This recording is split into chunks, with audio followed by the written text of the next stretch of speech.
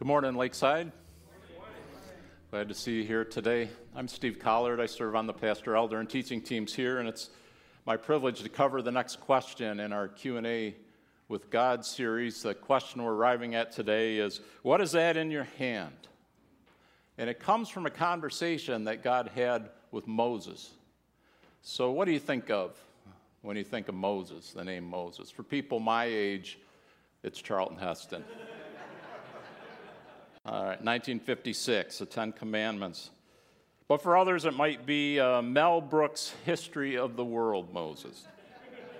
I hope not, but it might be. Or it could be the Prince of Egypt, Moses. And he looks a lot like the Ten Commandments, Moses, I noticed. Or Christian Bale from God and Kings, Moses, 2014. Or we might all have an image of Moses from a children's storybook of the Bible, like this one. He was the most important prophet in Judaism. He wrote the first 5 books of the Old Testament. And he had a great impact on history, which is why there are so many movies and books about him. But in the conversation he had with God that we're going to cover today, I think you're going to see he was actually a lot like us. We have a lot of similarities. Do you ever have doubts in your own abilities? Moses had doubts. Do you ever shy away from a task? You feel that you're overmatched? Moses was afraid to take action sometimes. You ever wonder what God's doing in your life? What's the next step? Moses didn't always understand what God was doing in his life. In fact, he argued with God, and he tried to avoid the next step that God had for him at times.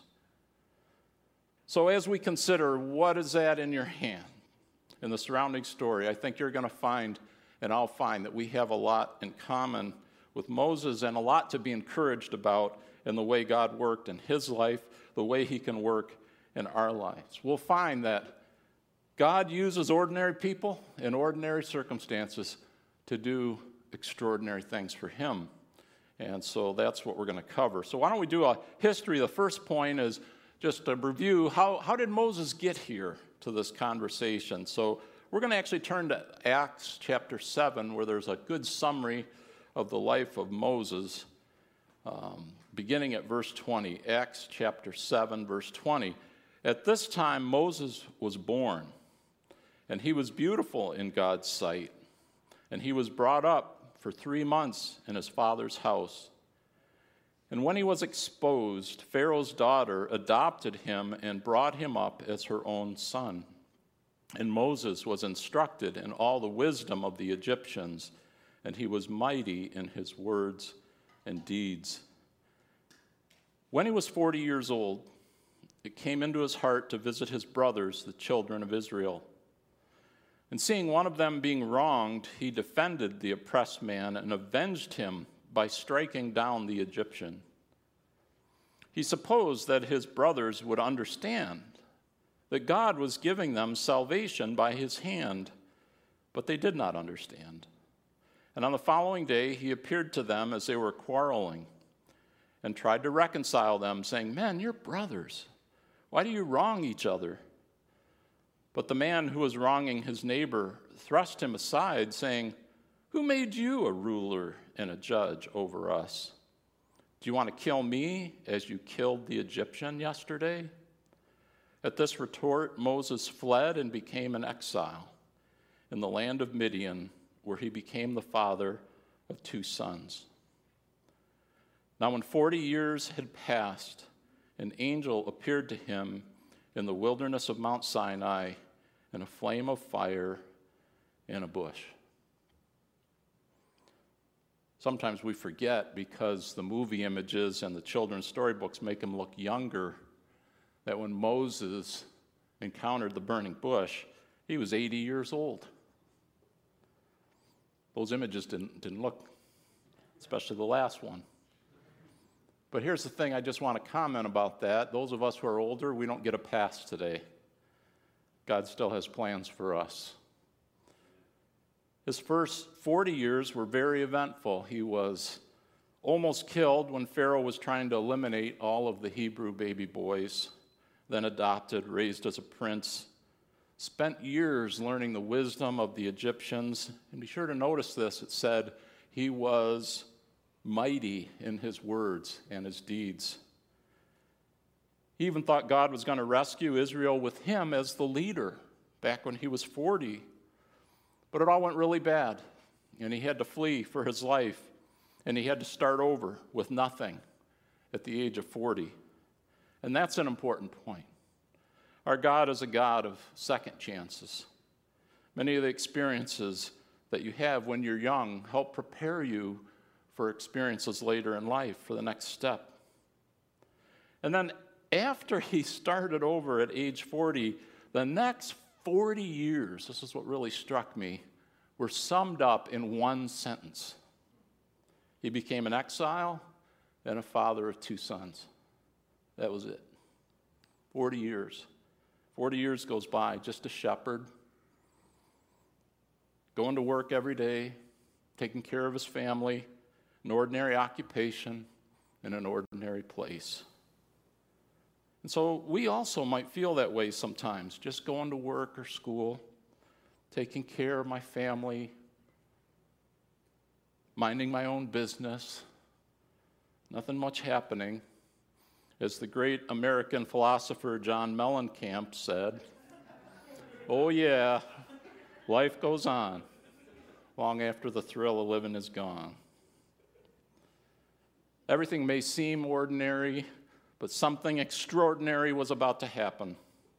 God was working through all of this. His plan went way back, way before Moses. And it seemed God's been silent for a long time, but he had not been absent. And so now we come to the point that God gets Moses' attention.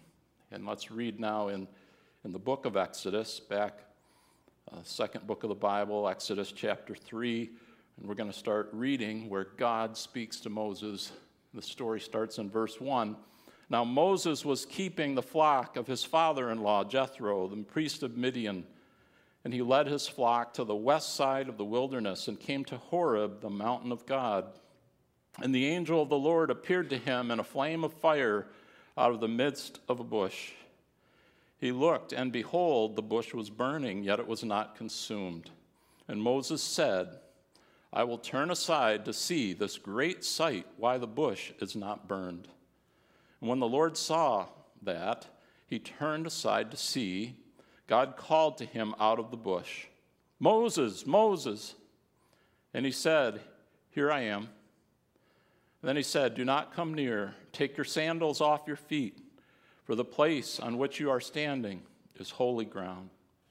And he said, I am the God of your father, the God of Abraham, the God of Isaac, and the God of Jacob. And Moses hid his face, for he was afraid to look at God.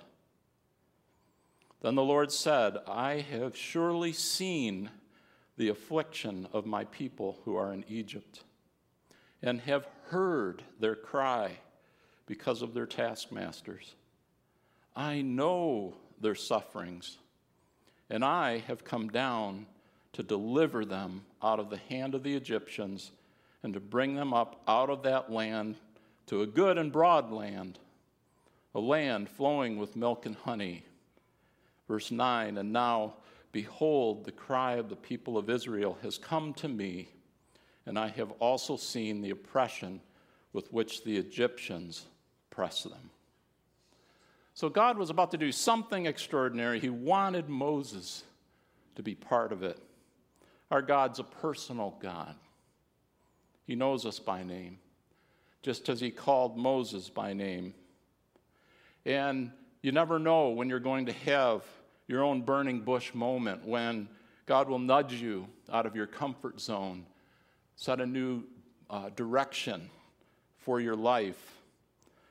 And here God impressed upon Moses great truths about himself. Number one, God's holy. Holiness speaks to everything about God that sets him apart from us. his moral perfection, his goodness, his justice, his love. He's so far above us. Number two, God doesn't forget his promises. He's the God of Abraham, Isaac, and Jacob. That brought front and center to Moses that God had not forgotten his promises to Abraham, to bless his descendants, to bring him to the promised land. Number three, God cares about us. Always impresses me deeply when I read the people of Israel were suffering and crying out for deliverance, and God said, I've seen, I've heard, I know what you're going through. And that's brought me comfort, and so many times in my own life when life really gets hard, God knows what you're going through. And number four, God is working to save us. His greater purpose at this time was to rescue Israel from suffering and oppression. And as he revealed his plan for Israel, he brought Moses into that plan. Exodus chapter 3, verse 10. Come, I will send you to Pharaoh, that you may bring my people, the children of Israel, out of Egypt. Greatest news Moses could ever hear, right? God's sending him to Pharaoh. You can't blame Moses for thinking back 40 years to the last plan he had to lead Israel out of Egypt. I mean, you don't forget for a moment moments in your life when you were running for your life. And remember what they said about him then? Who made you? Who made you to be the ruler and judge over us? I mean, that kind of rejection is hard to forget. So, Moses says, I have questions. I have questions. And we're going to read those starting at verse 11, Exodus 3:11. Moses said to God, who am I that I should go to Pharaoh and bring the children of Israel out of Egypt? Who am I? That question always comes to our minds when we think everything depends on us. Who am I? We feel the pressure, fear overwhelms us, and we're thinking, I'm not good enough. I'm not up to this. Remember the summary of Moses' life in Acts chapter 7 said, he was mighty in words and deeds. Moses didn't feel that way. He wasn't convinced. And so God gives him the best promise in verse 12. Verse 12, he said, but I will be with you. That's what he needed to hear. That's what each of us needs to hear. But I will be with you. Moses still had a question. Verse 13, then Moses said to God, if I come to the people of Israel and say to them, the God of your fathers has sent me to you, and they ask me, what is his name? What shall I say to them? God said to Moses, I am who I am. And he said, say this to the people of Israel, I am has sent me to you. God also said to Moses, say this to the people of Israel, the Lord, the God of your fathers, the God of Abraham, the God of Isaac, and the God of Jacob has sent me to you. This is my name forever. And thus I am to be remembered throughout all generations. I mean, this was a really amazing moment. It was important for Moses to really understand who God was. I am who I am. God's name declares he is unchanging, always present, always God. I love the way Louis Giglio put it. He said, God was telling Moses, I am the center of everything. I am running the show. I am the same every day, forever. I am the creator and sustainer of life. I am more than enough. I am inexhaustible and immeasurable. I am who I am. I am God. This is the God we're here to focus on this morning. that in our smallness and our neediness and our weakness, God is I am. He's more than enough. He's eternal. He said, "This is my name forever." This God has promised to be with us and to be for us. And he chose this moment to pull Moses out of the routine life he'd been living for the last 40 years to be part of his forever purpose. So I need to ask, before I even get to today's main question, do you know God in a personal way? Because while God's purpose at this point in Moses' story was to rescue his people Israel, the Bible teaches us that his purpose now is to save you and me. Paul the Apostle's first letter to Timothy, chapter 1, verse 15, he wrote, "The saying is trustworthy and deserving of full acceptance that Christ Jesus came into the world to save sinners, of whom I am the foremost." And in chapter 2, verse 3, he goes on to say, "This is good and it is pleasing in the sight of God, our Savior, who desires all people to be saved and to come to the knowledge of the truth." Jesus died for us to save us, and that was God's plan from the beginning. It's his purpose for us now. He wants to save us from our sins. He wants to get to know us. He wants us to understand his truth. He wants us to live our lives with him. That's the grand purpose. It starts with acknowledging who he is and turning our lives over to him. Romans chapter 10, verse 9 says, "Because if you confess with your mouth that Jesus is Lord and believe in your heart that God raised him from the dead, you will be saved." Jesus came that we might be saved. He desires that we might be saved and come to know him. Faith in him, not in our own efforts, is what saves us. Amen. Back to Moses. God reveals himself to Moses supernaturally. This must have been quite the sight. And he spells out this great plan of blessing and deliverance for his people, and he asks Moses, come join in this plan. And all Moses can do is make excuses. Who am I? What shall I say? They won't believe me. They won't listen to me. I'm not eloquent. And the kicker, "Oh my Lord, please send someone else." Isn't that a funny statement? "Oh my Lord, please send someone else." And I chuckle, and I know I've done it myself. And now we come to this key question, the question of the day, God's question. What is that in your hand? Exodus chapter 4, verse 1. Moses answered, "But behold, they will not believe me or listen to my voice, for they will say, 'The Lord did not appear to you.' The Lord said to him, 'What is that in your hand?' He said, 'A staff.' And he said, 'Throw it on the ground.' So he threw it on the ground, and it became a serpent, and Moses ran from it. But the Lord said to Moses, 'Put out your hand and catch it by the tail.'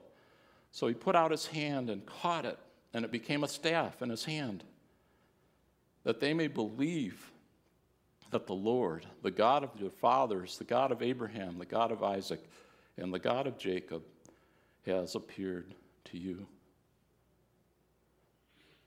God's going to go with Moses. He's going to empower Moses.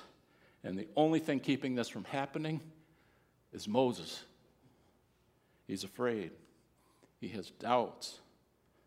God's looking for that shred of faith in our hearts. He's looking for ordinary people to believe in him despite their doubts and their weakness. And to prove this to God, God asks this simple question: what is that in your hand? And I brought one here.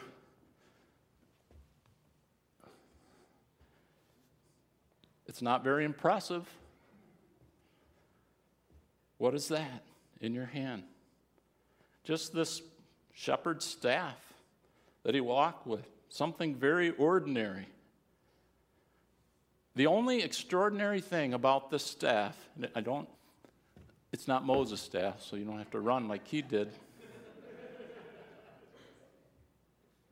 is what God could do with it. He threw it down, and it became a serpent. It wasn't a trick. He ran away. It was real.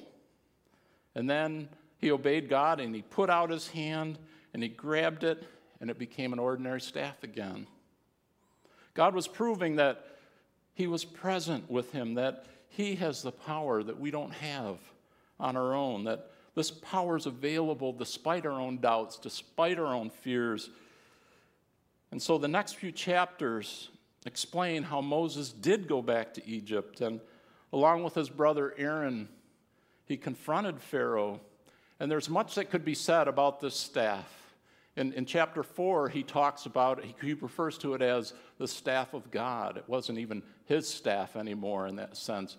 And then if you read through the story for years to come, so many mighty things God did through that staff, just an ordinary walking staff, and yet God did great things. And one example in chapter 7, verse 10, when Aaron, as he said, send someone else, ultimately he brought Aaron with him to speak to Pharaoh. And so it says in chapter 7, verse 10, so Moses and Aaron went to Pharaoh and did just as the Lord commanded. Aaron cast down his staff before Pharaoh and his servants, and it became a serpent. And then Pharaoh summoned the wise men and the sorcerers, and they, the magicians of Egypt, also did the same by their secret arts. For each man cast down his staff, and they became serpents, but Aaron's staff swallowed up their staffs. The power of God. I would love to have seen that. That's like one of those movies you'll watch a second and a third time. Wow. God would display his power over and over, and ultimately the Hebrew people were rescued from the land of Egypt and started their journey to the promised land. Who was leading them? An ordinary man with an ordinary staff with the power of God. And D.L. Moody summed it up very well, and I was really enjoying just this quick summary. Moses spent his first 40 years thinking he was somebody. He spent his second 40 years learning he was a nobody. He spent his third 40 years discovering what God can do with a nobody. This incident and this question have cut me to the heart. Many times, it's as if I've heard God ask me at many points in my life, what is that in your hand? Have you sensed the Spirit of God calling you to use what you have in your hand for his glory? Let's break this down word by word. I want you to think it through for yourself. And so the first word is what? Because as believers in Christ, what is a question we should be asking ourselves? And ask God in prayer often, what do you want me to do for you today, Lord, that has an eternal purpose? What's going to make a difference in somebody's life today? And if you aren't asking the what question, you may be drifting from the purpose he has for your life. For all of us who are believers in Christ, Romans 12:1 is a very important verse that says, I appeal to you, therefore, brothers, by the mercies of God, to present your bodies as a living sacrifice, holy and acceptable to God, which is your spiritual worship. Have we asked the what question lately? What is? Is. Is means we have it in our hand right now. It's not in the future. It's now. Not to discourage planning or training, but is means now. We might be working on a long-range plan, but God wants us to consider what's in our hand right now. Not when everything's perfect later. What's in your hand. And we often make excuses that the time or the situation is not right. Let's look back at another example in the Bible. David. 1 Samuel 17. David's just a boy. The youngest son of Jesse, running an errand to take food to his brothers who were the real soldiers in the army. And the giant Goliath is threatening the army. And they all ran away in fear. And you could say this was not the right time for David. He was too young. He was not trained or equipped as a soldier. But David knew this task wasn't up to him. It was up to God. And so in verse 45 of 1 Samuel 17, we read, "Then David said to the Philistine, 'You come to me with a sword and with a spear and with a javelin, but I come to you in the name of the Lord of hosts, the God of the armies of Israel, whom you have defied.'" What was in David's hand? I brought one of those too. Maybe even less impressive looking. I don't know how big it was. Smooth stone. That's what it says. Verse 49, David put his hand in his bag and took out a stone and slung it and struck the Philistine on his forehead. And the stone sank into his forehead, and he fell on his face to the ground. And so David prevailed over the Philistine with a sling and with a stone. And he struck the Philistine and killed him. There was no sword in the hand of David. Imagine killing a giant just with that stone. David didn't wait for a better time or a better weapon. He was faithful to God in the moment with what he had in his hand. Elizabeth Elliot was a missionary and author whom I deeply admired. And I was listening to a talk she gave recently, and she said something that really struck me. She said, "There's a time to pray, and there's a time to shut up and do it." Maybe it's your time to shut up and do it. What's the is in your hand? That might be the toughest part for all of us. But there are options here. How has God prepared me? Is there something in my background, in my skill set, in my possession that God can use and I've overlooked it? Athlete Tim Tebow once said, "You may not think that what you have is much, but God will use whatever that is in ways you can't imagine." It can be something so ordinary as the lunch we brought to school or work. When Jesus asked the disciples what they had to feed thousands of people who'd come to hear him teach in John's Gospel, chapter 6, verse 9, they said, "There's a boy here who has 5 barley loaves and 2 fish, but what are they? What are they for so many?" Another story of something ordinary that in this case, Jesus' hand fed them all, and they had 12 baskets left over. I know my mom, she taught me hospitality goes a long way to share the love of God, and she didn't let raising 5 children, a very tight budget, a less than perfect house get in the way. And I'll always remember that. We don't have to be important or well-educated or wealthy, successful people for God to use us. He can use each of us.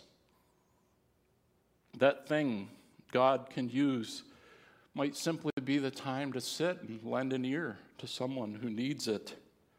A meal, volunteering at an event, as simple as opening a door or carrying a box. What is that? What is that? And then the word in. What is that in? Communicates It's something we possess. It's something we have. It's in our hand. It's not someone else's gift or someone else's experience. It's ours. It's mine. It's what God gave me. Not wise for us to compare what we have to others and possibly get discouraged. That's not what the point is here. God placed something in our hand. He asked us to trust him, to use it. Do you know what God placed in my hand as a teenager? 0 athletic ability. Although I'm over 6 feet tall now, it all came during my senior year in high school. And up until then, I was not good enough to make the school sports teams. And after I was cut in the junior high and cut in high school teams, do you know what he placed in my hand? He placed empathy for other kids like me. And so, with that empathy, rather than be a star athlete, I became a youth coach. As a teenager, coaching young boys with a heart for the underdog. That's what was in my hand. That's what God used. God's word teaches us some of the tough experiences we've gone through. Those are the things that are in our hand. Those are the thing that with our lives we can use them to the glory of God. And he said specifically in 1 Corinthians chapter 1, beginning at verse 3, "Blessed be the God and Father of our Lord Jesus Christ, the Father of mercies, the God of all comfort, who comforts us in all our affliction, so that we may be able to comfort those who are in any affliction, with the comfort with which we ourselves are comforted by God." God places us where we are in life to use us for his purposes, to impact others for him if we're willing to let him. How might you use a life experience, something that's part of you, it's in you, to serve God? What is that in your? We come to the word your. This makes it so personal. We tend to say, like Moses, let somebody else do it. God's asking, what is that in your hand? Ephesians chapter 4, verse 16 speaks of the church functioning as a body. In the church, we're all part of one body. And it says, when each part is working properly, makes the body grow so that it builds itself up in love. The church is a body. It only works properly when every part is doing its share. Using what's in your hand builds others up in love. It's the loving thing to do. What is in your hand, it's the only way we grow together. And so the last word in this question is hand. What is that in your hand? For Moses, this ordinary staff. For David, this stone. For a boy whose name we don't even know, a few loaves and fish. What practical thing can we do today? What is readily available to us? And so all these images, it might be a stethoscope. It might be a diaper bag. It might be a hammer or wrench. It might be a guitar, a paintbrush, a piece of chalk, a pen, the steering wheel of your car, a $5 or $20 bill. You know, the odds are the answer to this question today, what is that in your hand? 90% of the time, you know what it is? Yeah, it's your phone. How can you glorify God? With your phone. When he asks, what is that in your hand? How are you using that phone? Do you speak life to others on Facebook and Twitter and Instagram and apps that old people like me don't even know about? Do you make calls with it to encourage? Do you text someone to lift their spirits or arrange to meet, to lift one another up? What is that in your hand? So after breaking the question down, let's wrap it all up. Today's question, what is that in your hand? It's more about God than it is about us. He has a plan. He wants to save people from their sins. He is reaching out in love to all people. He wants us to be part of that plan. He provides the power. He asks us to supply the ordinary events of our lives, the things we're doing each day, the experiences we've had, our spiritual gifts, the natural abilities He's blessed us with. Whatever's in your hand, God can use it. God uses ordinary people in ordinary circumstances to accomplish great things. That's what we need to remember. What is that in your hand? Let's just pray. Father, thank you for your word. Thank you for the examples you give us. Help us this morning, Father, to keep our eyes on the eternal, the things that matter. Your plan forever, your holiness, your love. Help us to be a part of that through the ordinary things that we have in our hand.